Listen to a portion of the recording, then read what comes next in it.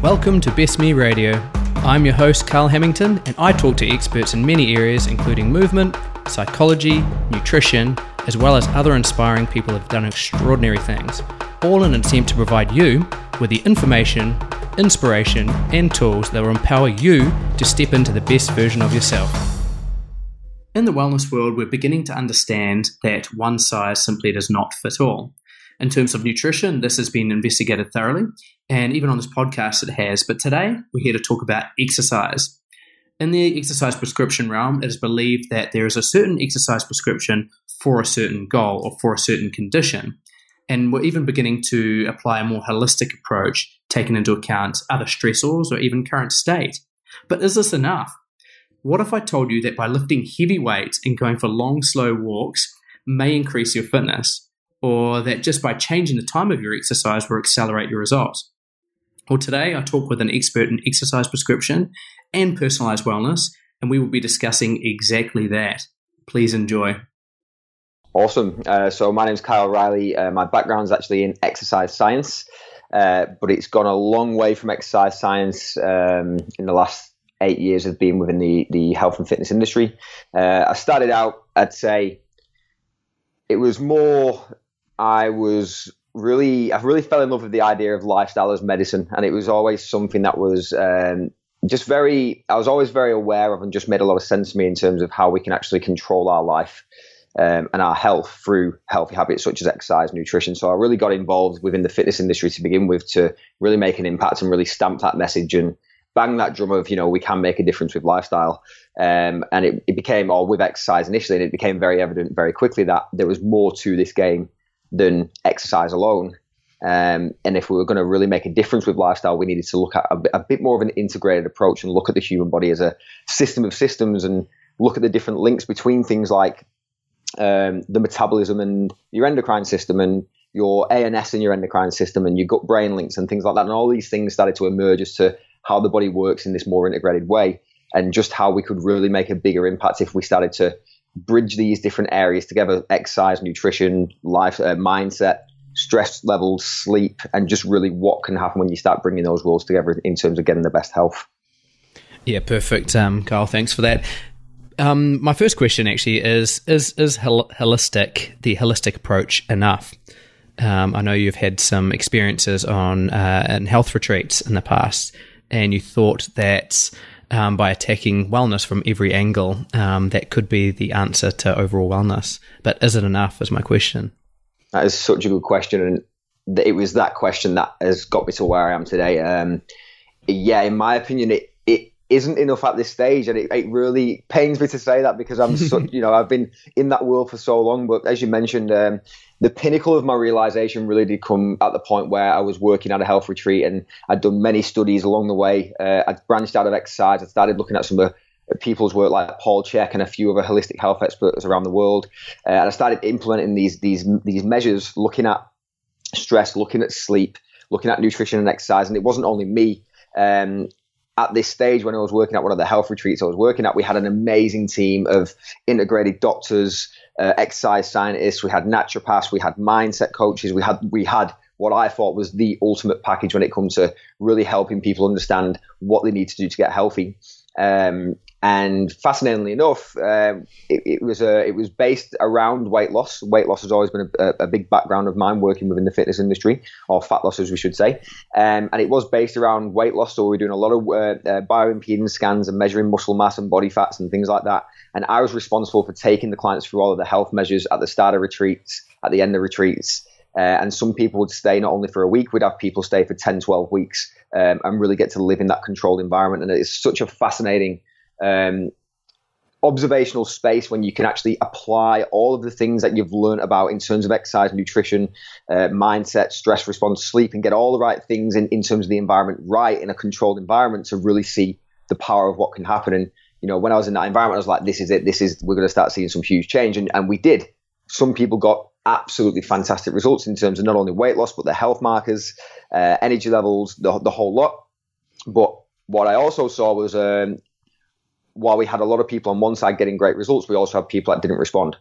And this was just repeating. This was something that was repeating. Like, this is what happened when I first started out in the industry 8 years ago, when I was just focusing on exercise. Some people would respond, some people wouldn't. So I kept digging, because my philosophy has always been, I'm not going to blame the client for not doing it. There's something I'm missing as a professional. There must be more to this human body thing. There's something that I need to explore further. And yeah, this just when I saw this happen, when I saw this contrast of people losing 10 kilograms and people, budging 0.5 and some people not changing at all, it really made me question, well, what's next? What layer of the onion have I not peeled in terms of, I've looked at holistic health, we're in this controlled environment, people are applying the information, what am I missing as to why people aren't getting healthy? Oh, that's fantastic. And I can relate entirely to that journey, which leads me to my next question. And that is, we all know, quote unquote, that high intensity interval training is the best way to boost metabolism and burn fat. We also know that doing that first thing in the morning is a really good idea, because your metabolism or your afterburner kicks in for the rest of the day. We also know that eating a calorie restricted diet based on your metabolism is the way to go. There's a little bit of sarcasm there as well. Is this the truth? And could you perhaps shed some light on these common beliefs? Absolutely. So I suppose in the weight loss world, you hear all of these different things, such as, do your HIIT training in the morning, boost your metabolism, go on your higher fat, higher protein diets, restrict calories. All of these things, I'm going to have a very different approach here and say all of these things are absolutely bang on. They're absolutely true. And what we find is in the industry is we've got enough people out there at this moment in time talking about their methods and what their methods should be and standing on the soapbox. And it comes from really good intentions, and I'm not against that at all, because people are getting results and therefore they want to show people, look, this is what we're doing with this lifestyle thing. This is how we're getting results. However, what we're finding is for every person that's saying get up and do HIIT training in the morning and eat high protein, high fat, there's people on the other end saying, well, become vegetarian and you'll get the exact same results, and actually go and do some steady state cardio and you can lose the same amount of fat also. So there's a confliction at the minute with what's right and what people should do. And I think what we need to do is strip it right the way back and look at weight gain and say, right, well, what are the mechanisms around weight gain? And we know that or body fat gain. And again, this is very relative to the individual, because even, the areas we're going down now, we're even looking at, is there a one size or one shape that's healthy for everyone? And that's something we can maybe talk about today or another time. But let's say for body fat loss, or for whatever you're looking for, the mechanics of it are, we're looking at maintaining as much muscle as possible while dropping body fat, so we can keep our metabolism nice and high, have the shape that we want to have, and whatever health benefits that come with that. And we know that weight gain itself is a byproduct of a deviation from homeostasis. So when our body's in balance, our hormones, our nervous system, all of our systems work in harmony, and our body's working around the clock to maintain that level of homeostasis. And to the degree that we deviate from that homeostasis, we have to correct. Now that's fine. Like you go and sprint up a hill, you get a big burst of lactic acid. It doesn't feel very good. Your body corrects itself and brings you back into balance, whether that's vomiting or whether that's lying on the floor and being out of breath or whatever it might be. Your body's very good at correcting itself. The issue is if we continually drastically pull ourselves from homeostasis and continue to deviate in a chronic way because we're living a lifestyle or we're exposing ourselves to an environment that is causing us stress, and we repeat that, this is where many of our health problems come from. Including weight gain. So I see weight gain as a byproduct of that chronic deviation. So what I'm getting at here is, rather than looking at the diet, rather than looking at like the best diet or the best exercise, we know lifestyle makes a difference. But what we're missing here, and the next step is we've got to look at the phenotype. And we know that phenotype, whether you're exposing a phenotype of weight gain or weight loss, your phenotype is who you are right now. And what I mean by phenotype is it's your genes and how your genes react to the environment. So who you are right now is a byproduct of your genes and what environment you've exposed yourself to, either in homeostasis or deviating from that.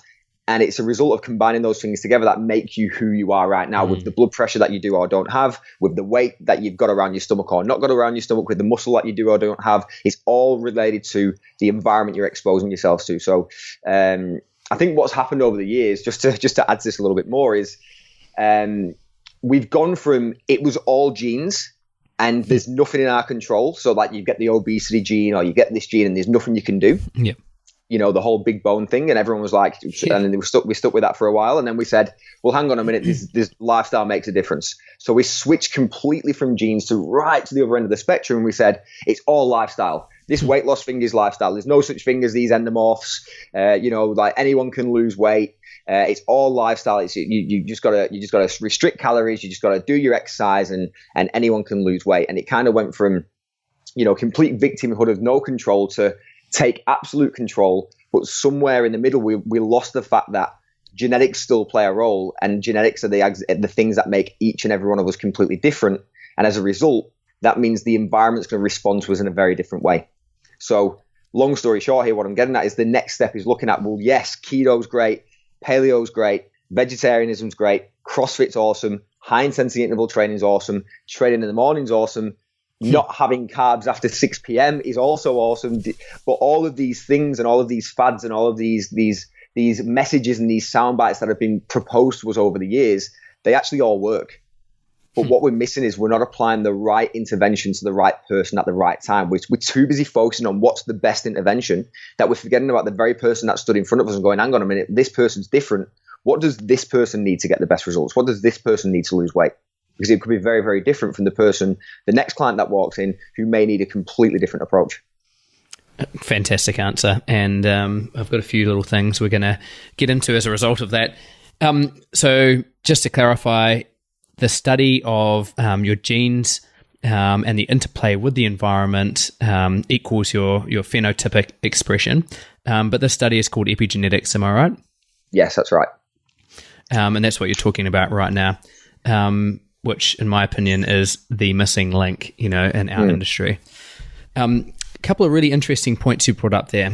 So I think one thing that we can do as health professionals is we can project our beliefs or even what's worked for me as a trainer, or even what's worked for one or two of my other clients onto other people. And I think that can get a little bit dangerous. I mean, I've done that in the past as well, because that's what Absolutely we knew at the time. Same. Yeah.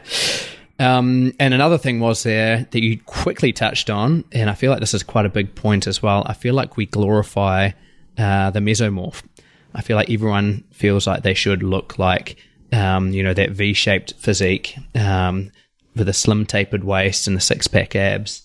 But what you mentioned there is not everyone should or needs to really look like this. And this is not necessarily their best expression of their genes. Am I right? That's exactly right, yeah. Beautiful.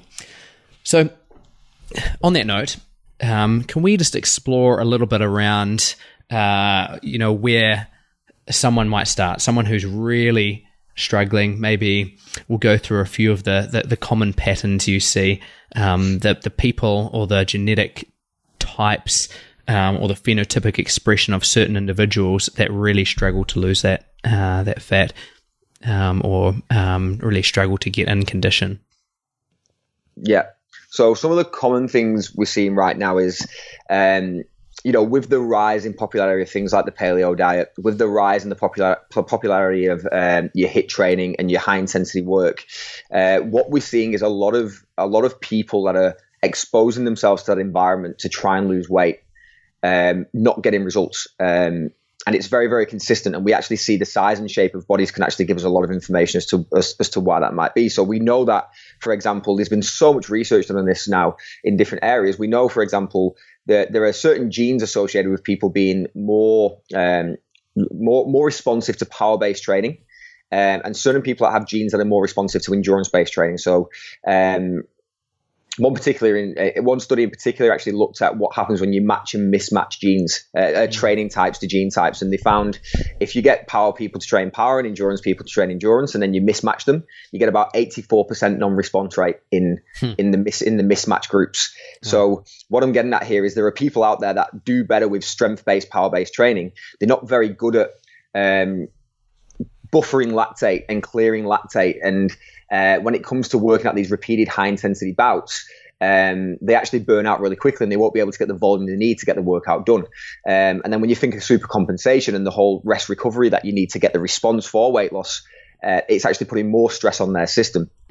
Second to that, we know we've got night owl and early bird genes. So there's certain people from their chronotype based on their circadian rhythms that should be reducing stress in the morning, not increasing cortisol, not increasing blood sugar, and actually chilling out. And we know that exercise, although is a good stress, in the right dose and the right amount and the right time, can also be a bad stress if it's exposed to the wrong person in the wrong amount and the wrong time. So if you're a night owl and you're training in the morning, you're actually placing stress on your body at a time where you shouldn't be placing stress.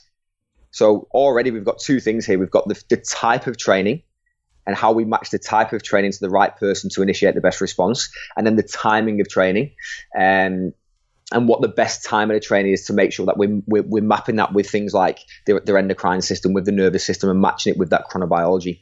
And that's without even getting into the food side of things. Obviously, we know that some people respond better to carbohydrates. Some people look at a plate of carbs and put on 5 kilograms.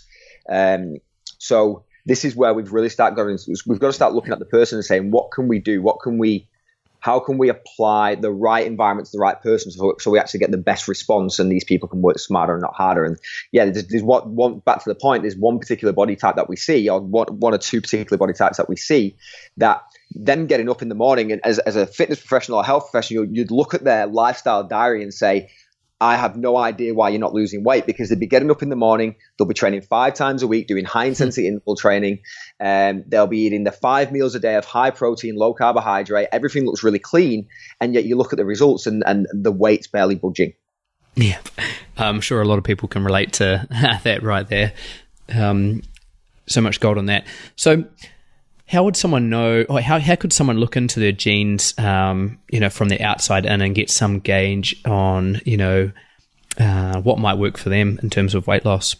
Awesome. So what we do typically is we look at quantifying phenotype, as we mentioned before. So we look at, rather than swabbing and just look at the genes themselves, we actually look at the person and the size, shape of the body, the hair color, eye color, skin color, the current health status, to understand who they are right now. So you can actually tell a lot about a person based off their morphology, the size and shape of the body, which is one of the 15 layers that we use when we look at measuring people up and working out exactly what lifestyle and environment is right for their unique body.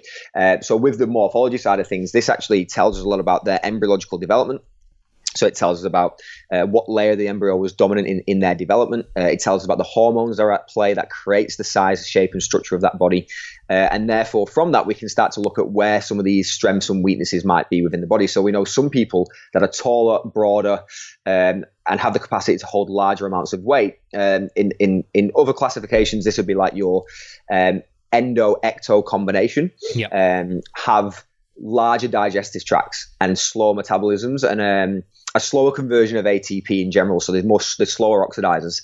Yeah. So when you bring all this stuff together, we also know that these guys have more of those night owl genes.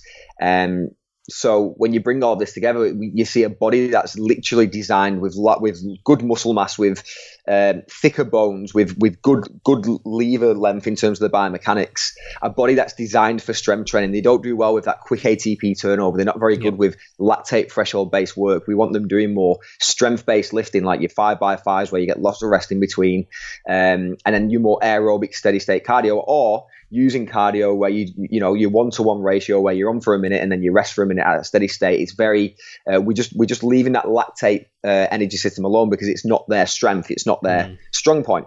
Similarly, with the longer digestive tract and the slower metabolism, if you start bombarding a gut like this with 5 meals a day of high protein, we're going to start to see a few issues around things like constipation, fermentation. You're going to start seeing issues around serotonin levels. And as a result, you bring all this together, you've now got somebody that on the surface, 5 meals a day, high protein, low carb, exercising high intensity in the morning seems very, very good. Yep. But now we know through deeper discovery that they've actually got night owl genes. They shouldn't be stressing the body out in the morning. They've got a longer digestive tract. They don't actually need the higher protein. They actually do better on moderate amounts with a more vegetarian based, with moderate amounts of meat. And actually three meals a day is quite fine for these bodies with the slower turnover and transit time. And actually, if you give them low to moderate intervals and strength training, that they'll actually get a better response from their exercise as well, because they've got more of that strength, just more relation to the strength genes rather than the lactate threshold type thing. So this is just one example of many clients that we see like this, where they feel like they're doing everything right, and then we actually match them to what they should be doing. And we start to see weight loss and start to see changes happen within the health. So basically what you're saying is you act outside of how you're genetically geared in any way, and that's going to stress your system, and that's going to really make it hard for you to lose weight anyway. So I'm guessing it's going to bump up cortisol levels and inflammation as well. Absolutely. And I think you've raised a really fascinating point there in terms of, because the body can adapt, and this is what we do know, the body does adapt to the environment you expose it to. So, you keep exposing a body that doesn't do well with carbohydrate to lots and lots of carbohydrate, and they will adapt to stay alive. And that adaptation might be insulin resistance and weight gain around the midsection and whatever it might be. So the body's always adapting regardless. So what we're saying here is, bodies will adapt. Like I know in the ketogenic world, for example, they'll say, one of the big things that they're saying right now is the human body has evolved to carbohydrate over the last few years, and we want to switch that back to being able to work off fat as the fuel. Like the body can adapt. So if we change the environment, if we give someone a higher fat diet, that body will start to adapt, and the pathways will start to adapt to use fat as a fuel more efficiently. Yep. But my argument is, and my question is on this, is that the most efficient way for that body? And in doing that, is that bringing them in harmony with how their physiology is meant to work, or are we putting more stress on that system to make it run in that way? For some people, higher protein will be great. For some people, it's not going to be so good. It's actually going to create that deviation, which over a long period of time, if it's left unchecked, is going to start to create an imbalance within the system. Yeah, it seems like the pattern is, yes, the human body is adaptable, but it can often mean catastrophe in the short term, and to adapt to a medium or long term. Is that right?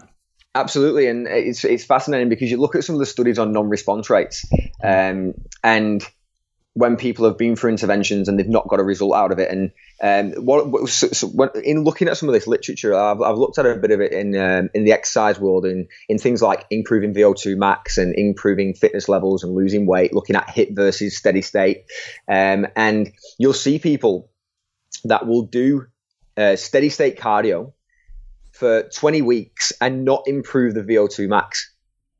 And the only solution is to reduce non-response rates. They've got to do more of it. Yeah. That's the solution that people come to. It's like, well, yes, there's non-responders. Yes, the body doesn't adapt to it. But if they do enough of it, the body will start to adapt. And while that might be true, what about if we look at working smarter rather than harder and saying, well, maybe this environment isn't the right environment for that body? What if we switched it and tried something different? Could we get a similar response in the fitness if we used pathways which are more up their alley? So this is where you look at, over the years, there's been so much research on Tabata training and high intensity training, and you can see aerobic increase from that anaerobic type training, which is fascinating. So this is where, this is where my fascination lies, is if you know that you've got a body that's designed for power work, give them the power training, give them the anaerobic training. They're going to get fitted, they're going to get stronger, because that's what their body's designed to do. If you've got someone that's more has more of the endurance genes, give them the endurance training, because they'll get a better response through that. Both of them can respond, both of them can get fitter and get healthier and get the response that they need, rather than switching them and saying, well, we're going to force you to do this because this is what I believe to be true. I believe endurance is best or whatever, but it's not right for their body and they're not responding. And then we say, oh, well, if we want to eliminate non-responders, we just need to make them work harder and longer. Great. Yeah. That just doesn't make sense. No, yeah. Totally agree. 100%. So if you look at someone who, for example, they want to lose weight, but they also really enjoy running, and they've been running their whole lives and they're not willing to give that up, but genetically they're not geared towards that. How do you go about coaching that sort of angle? Someone who's not acting in line with their genes, but really enjoys something that fits outside of that? That is a really, really good question, because the thing that we haven't touched on so far is also adherence and behavior. And that's super important, because at the end of the day, doing something's better than doing nothing. In an ideal world, we want them doing something that aligns with their body and what's right for them, but it's getting that balance right. My recommendation, and we see this a lot with people that want to do CrossFit and they aren't the body that's designed for that super high intensity work. And my recommendation always is, I never tell people what they can and can't do. Yeah, I think that's the big mistake a lot of people make when they start to hear this information, is you start trying to tell people what to do. Anyone can do whatever they want. Yeah, that's what's really important here. Anyone can do whatever they want. It's about how can you manipulate that to make sure it's in alignment with what their body needs, is one way of doing it. So if I've got a client that enjoys CrossFit and I know that their body's not going to respond very well to that high intensity load, what I might do is say, right, well, what we know about your body is if you want to, in the CrossFit world, if you want to really respond and really get the most out of your workouts here and really, achieve the goals that you're looking for, whether it's weight loss, muscle building, whatever it might be, we know that your body responds really well to the strength stuff. So if I'm periodizing their program, I'm not going to take them out of CrossFit. What I'm going to do is say, well, let's get you working on more of your Olympic lifting. Let's get you working more on your strength-based training. Like, use those blocks of training more so than high intensity stuff. And obviously, the fitter people are, the body will adapt. We can start bringing that higher intensity in, but we just maybe manipulate a few variables so they're getting a little bit more rest between sets. They're not going flat out in the first 5 minutes and becoming completely gassed and then not being able to do the rest of the workout. And then obviously looking at other factors around that as well. So looking at the nutrition, looking at the sleep, making sure that if they are doing something that isn't in complete alignment, we can still counteract the stress of that with other areas, or use the principles of that workout that they enjoy and then manipulate the variables so it's more in alignment with their physiology. Yeah, that makes complete sense. So say if someone had the goal of running a marathon and genetically they're not geared up for it, the way you may explain that could be something like, yes, of course you can run a marathon, but the way that you go about it will probably be, quite different to the way that Fred is doing it, for example. Absolutely. So if I had a person that wanted to run a marathon and they were more, they don't do well with the chronic volume of work, they're more prone to inflammation. We have your more mesomorphic types, you'll find prone to inflammation, prone to oxidative stress. And with lots of volume, they're more prone to burnout, especially particularly through the ACTH system. So exposing a body that's predisposed to those three things to an environment of long distance marathon running is probably not the best environment for them to be in. However, if that's their love and that's what they want to do, we know that with those types, we can actually get a good training response from high intensity interval work. We can use Tabatas, we can use interval based work to get the same response. Now, yes, they still need to build the Ks up and they still need to build the legs up to run the event, but with the right prehab, making sure you're getting the right stuff in place with the right periodization, in that we'd have an emphasis on anaerobic work as their foundation, because that's what they respond to, and then building their aerobic work to make sure they can hit the Ks. We can still manipulate the environment to because we're aware of those genetic predispositions, we can still manipulate that environment so that they can still run the event and do what they love doing, but make sure that we're minimizing the damage along the way. Totally agree. And I can relate to that entirely. that was pretty much my example of my one marathon that I did. That I gave myself 6 weeks to train for, and did all my training in 500-meter sprints up a hill. There you go. And still managed to get it done. Yeah, and blow up at 30 Ks, and then basically battled my way through the last 12 Ks. It was good fun. But I feel like I learned a lot from it, which is kind of interesting. It does, and it's fascinating because it comes down to what's the driver behind why that person wants to do that event. And it might be just for a one-off, or it might be it's just something they enjoy doing. But I think the awareness, it's not about this information disempowering people to say you will never be that. But it is good to have an awareness of some people have strengths in different areas, and that's okay. I think we stepped away from that for a long period of time. I was definitely one of those people that was banging this drum of we're in control of our life. We can do whatever we want. And while that is very true, we can do that. There's still gates in terms of there's still directions where some people can have strengths more than others. You only have to look at the Olympic Games to see who the marathon runners are going to be, who the big shot putters are going to be in the Olympic lifters. They've got a size, shape, and physiology that is designed to be strong in that area. A classic ectomorph is never going to be a gold medal Olympic weightlifter. But should that, if they want to go and do Olympic weightlifting, should I be the one to say don't do it? Absolutely not. They can still train it. They can still get a response. We'd make sure that we adapted the variables to make sure they're safe and, doing it in a way that's right for them. But will they ever be that world beater? Unfortunately, not, because genetically there's still a sway in terms of which way this is going to take people. Yeah, I think there's some really good points there. And what you said before is, quite often when you ask the question why, why is it that you like CrossFit? Perhaps it's the community, maybe it's not the actual exercise itself. And then from there you can re-navigate that space, I guess. Absolutely. Understanding the behavioral driver of an individual is foundational in terms of adherence and really helping people with weight loss or whatever the health and fitness goals may be. And you realize very, very quickly, not only are we different on that physiological level, but mentally, emotionally, we've all got different drivers. And this can actually be mapped back to our hormones. We know that there's certain gene types that have high levels of oxytocin and prolactin, which means their way of de-stressing or a high value in their life is being around people and having trust and connection. So you see a lot of people go into these group exercise classes, but they're not actually going for the workout. They're actually there for the people in the community. And knowing that, if you know that about someone, and let's say they've got the body that doesn't do well with the HIIT training, yet they go to the group classes, which is HIIT training. This is where we can say, okay, well, why don't we change the group class that you go to this type of group class? Or if you're going to go into that class, don't worry about keeping up with the pocket rockets that are really good at the high intensity stuff. You work at your pace, because them turning up and being a part of that community is still very important, and them turning up and working out is still very important. It's just how you manipulate those variables to make sure it matches that person, so we're not so we're getting the best response and not exposing that person to stress that's going to make the health worse. Essentially.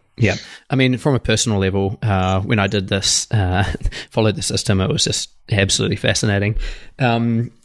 I went in with the mindset of doing this marathon to basically get into the pain cave as soon as I possibly could, so I could see what I could learn from the experience, because I've noted throughout my life that I've always learnt through pain, both metaphoric and physical.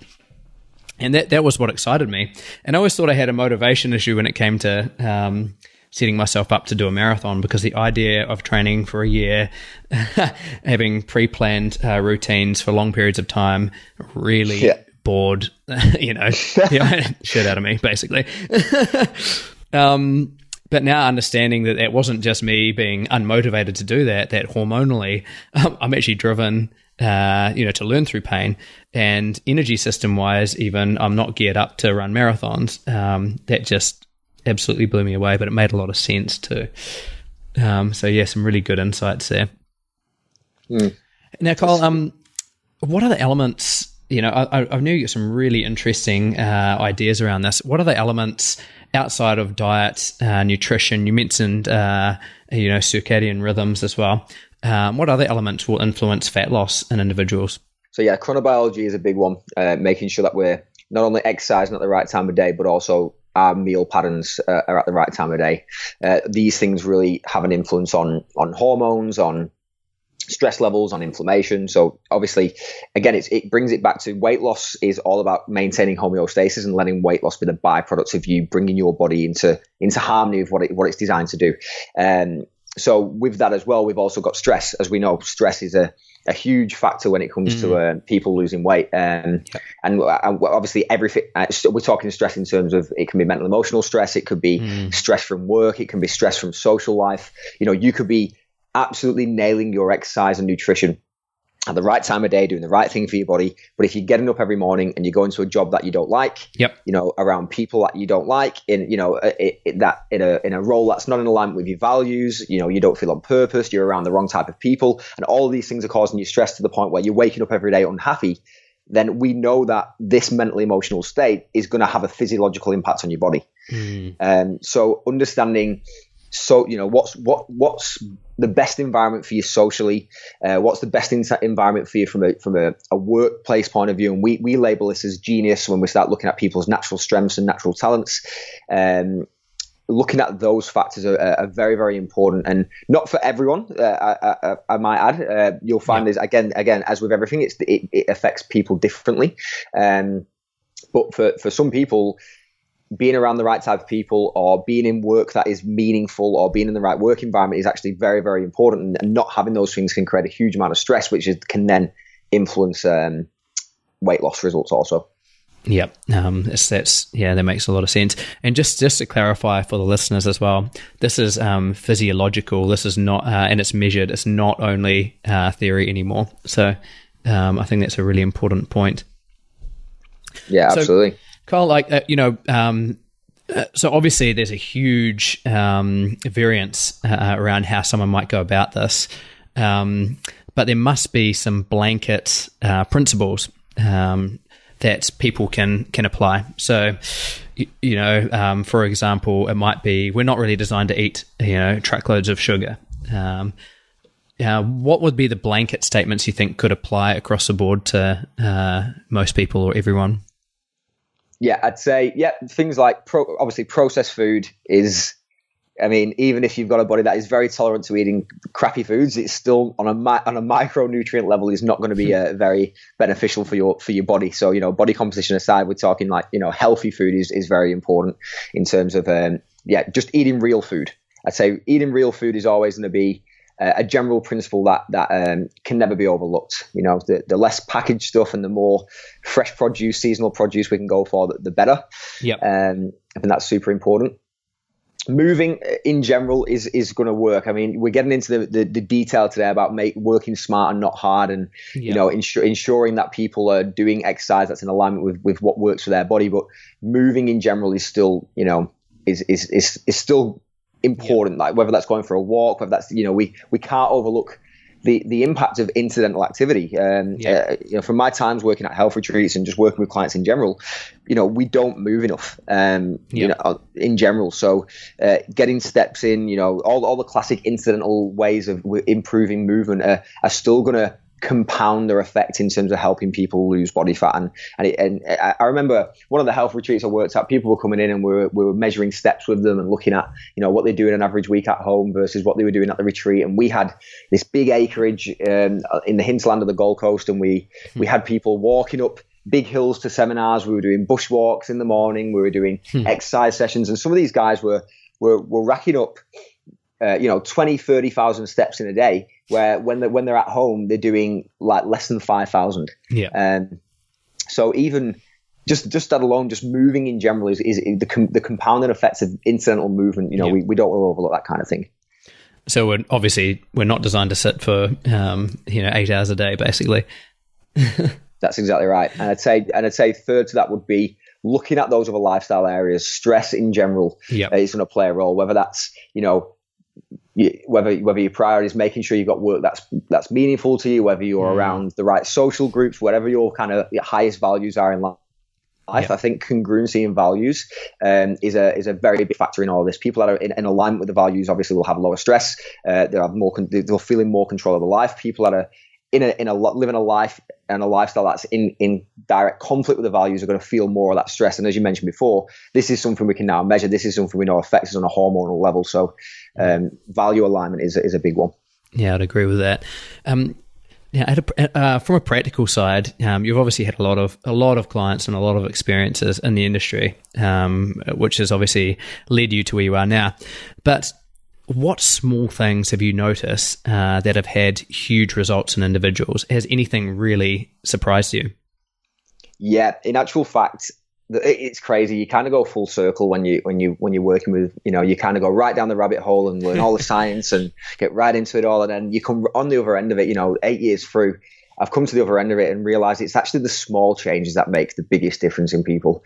The big things we've come to realization with recently is, particularly with our night owl clients, is timing. Timing is so powerful. If you can get your exercise at the right time of day, and nutrition at the right time of day, this makes a real difference. So we've had clients, that have come in exercising 5 times a week, not seeing results, just from changing the time of day that they're exercising. So taking the session from the morning to the afternoon and watch them drop 5 kilograms in 6 weeks, just from changing the timing of things. And I know that sounds insane to even think about that timing could make that much of a difference. And it certainly blew my mind when I started to see those results come through. But this is a consistent thing that we seem to be seeing in the world right now. Is there's a social jet lag with our night owls, because the lifestyle we're exposed to is very much an early bird lifestyle. It's the CEOs of the planet and the workplace environment we're in are all run by early birds. So the whole 9 to 5 mentality that we work from is geared up for the early birds. Everyone gets up in the morning, they go and train, they go to work, they tick things off all day, they come home at night time, and it's repeat. And it's this type of living for our night owls that it actually creates a little bit of, quite a lot of stress in their body. And we can start shifting things around, like having a steadier start to the morning. And it might still be going into work. Obviously, I'm not telling everyone that they've got to quit the job and not go to work, but having a steadier, honoring that they're going to be a little bit slower in the morning. And that's okay. They don't have to rush off and get stuff done. They're actually going to be very functional towards the later hours of the day, which is where they'll come into the strength, and then switching that training to the afternoon. So we're reducing the stress in the morning and we give them that stress response in the afternoon. We're seeing a huge improvement in energy levels, in weight loss for night owls when we get them more in alignment with their chronotype. Yeah, I'd agree with that. That's fantastic. Now, obviously, this can be quite overwhelming for a lot of people, and there's so much information out there and there's so much research out there as well. What value do you place on coaching versus trying to go about this yourself? Yeah, it's huge. I mean, we use technology with our assessment. It's a web-based app and a mobile app that literally is like a personalized health assistant. We call it Shay. It's like Siri for your health. So it's there to look after you as a person. And it's giving you the right nutritional information for your body. It tells you what time to eat it. It tells you what exercise you should do and what time of day you should exercise. It gives you insights into your mind. So it's an incredible tool. And even with that, and we use it right now, but there's still features being developed all the time for exactly this reason, to help increase adherence. And even with these amazing tools and technology that we've got out there right now, at this moment in time, you still can't get past having someone face to face to be accountable with. And particularly if you've got a coach that understands what drives you, what motivates you, understands what's right for your body, having that person to work with can be so powerful. It is different in different people. We find some people are super autonomous and just want the research and just want the facts, and they'll take all the information and go and do it themselves. Yep. But there's a good 50% of the population that will absolutely thrive off having regular touch points with a coach and having someone to be accountable to, and just being able to bounce ideas off and help with barriers. As you said, there's a lot of information out there. I think one of the biggest issues we have right now within the health world is that we have too much information. I don't think the health crisis that we see is as a result of a lack of information. I think there's a lot of analysis paralysis going on, and sometimes it's you log on Google, you start looking for what to do for your health, and you get bombarded with all these different ways of doing things, and you don't know where to start. So being able to clear all that confusion and just sit down with someone that understands what's right for your body, and then from there set really small actionable goals that just gets rid of all the mess and all the noise, allowing you to really just build momentum with this health game, I think is so important, because we do fall into that quick fix change and quick fix mentality sometimes. And I think we need to, taking a step back and just taking a breath sometimes is really important, because it allows us to realize that we've got the rest of our life to work this thing out. Health is working this health game out, doesn't have to be done in a 6-week or 12-week challenge. It's something that we're constantly working on as we grow and as we progress through life. So having someone along the way to help you navigate the pitfalls as they come up, help you with barriers, help you get back on track when you fall off, because relapse is a part of change. Falling off the wagon, so to speak, is a part of the game. It's we speak about it sometimes as if it's this taboo thing that shouldn't happen, but it's a part of the process. It's a part of learning. It's how we grow. It's how we get experience. So having someone there to really navigate that with on the health journey, I think is so powerful. Yeah, I agree. Pain plus reflection equals growth, doesn't it? Absolutely. Now, on that note, with research and being so confusing out there at the moment, it's even being in the industry, it can be super confusing. Where do you think the future is of personalized wellness? So I personally believe it is moving towards this N=1 model. So that means with our research, we're stepping away from line of best fit, and we're starting to look at, rather than looking at what's happening on a broad spectrum, we take a population of X amount of people, we run a study, we run an intervention, we see what the change is on average, and then we present that as this is the intervention that works based on the average results. Now, while this has been amazing, and I'm not against it, it's been the thing that's got us to where we're at right now with our science and our knowledge.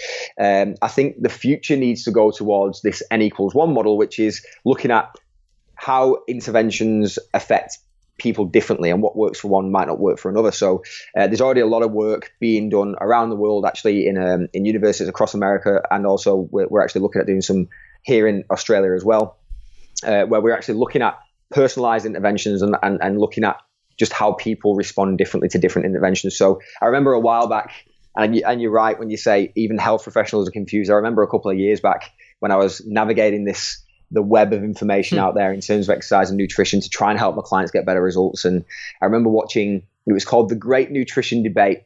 I remember that.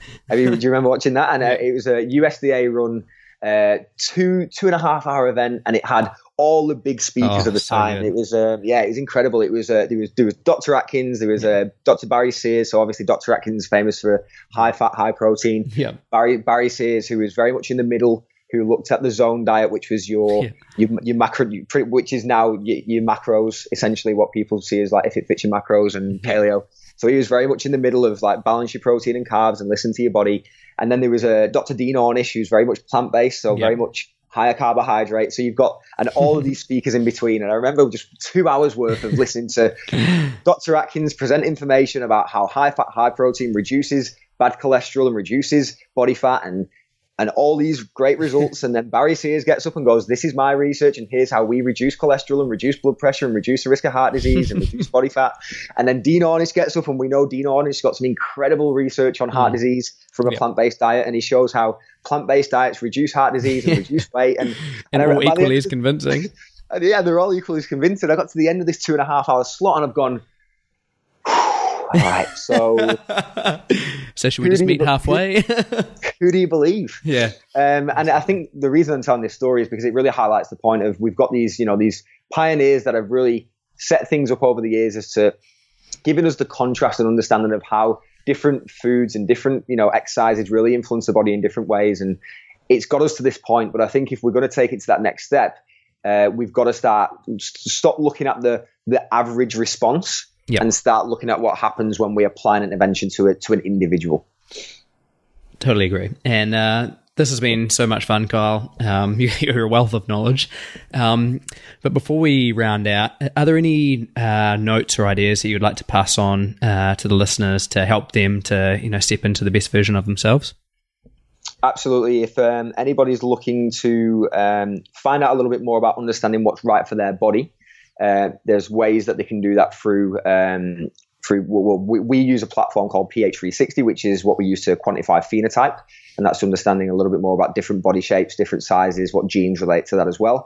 And I'm sure there's many other companies out there that are looking at more personalized, individualized approaches. I think the biggest message is listen to your body. If let's take the technology and all the rest of it away, and that kind of thing away, I think my biggest bit of advice would be listen to your body. And if you're finding that you're following what's trendy in the industry right now, and it's not working for you, there could be it's not that your body's damaged or you broke or there's nothing you can do. There's a high probability that you're just not doing the right thing for your body, and the thing that you're following, while it might be popular and it might be working for your best friend and your family members and whoever it might be, it just might be that it just doesn't work for you. And it's about finding what does work for you.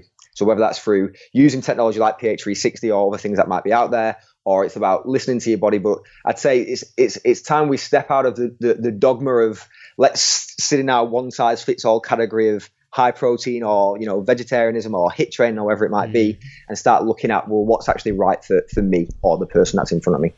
Beautiful.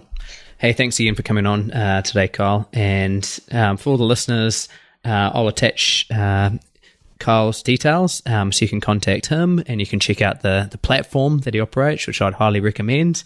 And we'd love to have you back at some stage, Kyle. Thanks again. Awesome. Thanks for having me, Kyle. This has been a production of TheWellnessCouch.com. Check us out on Facebook and join in the conversation on Facebook.com/TheWellnessCouch. Subscribe to each show on iTunes and check us out on Twitter. The Wellness Couch, streaming wellness into your lives. Whilst the Wellness Couch presenter endeavor to provide accurate and helpful information to their listeners, these podcasts cannot take into account individual circumstances and are not intended to be a substitute for health and medical advice from a qualified health professional. You should always seek the advice of a qualified health professional before acting on any of the information provided by any of the Wellness Couch podcasts.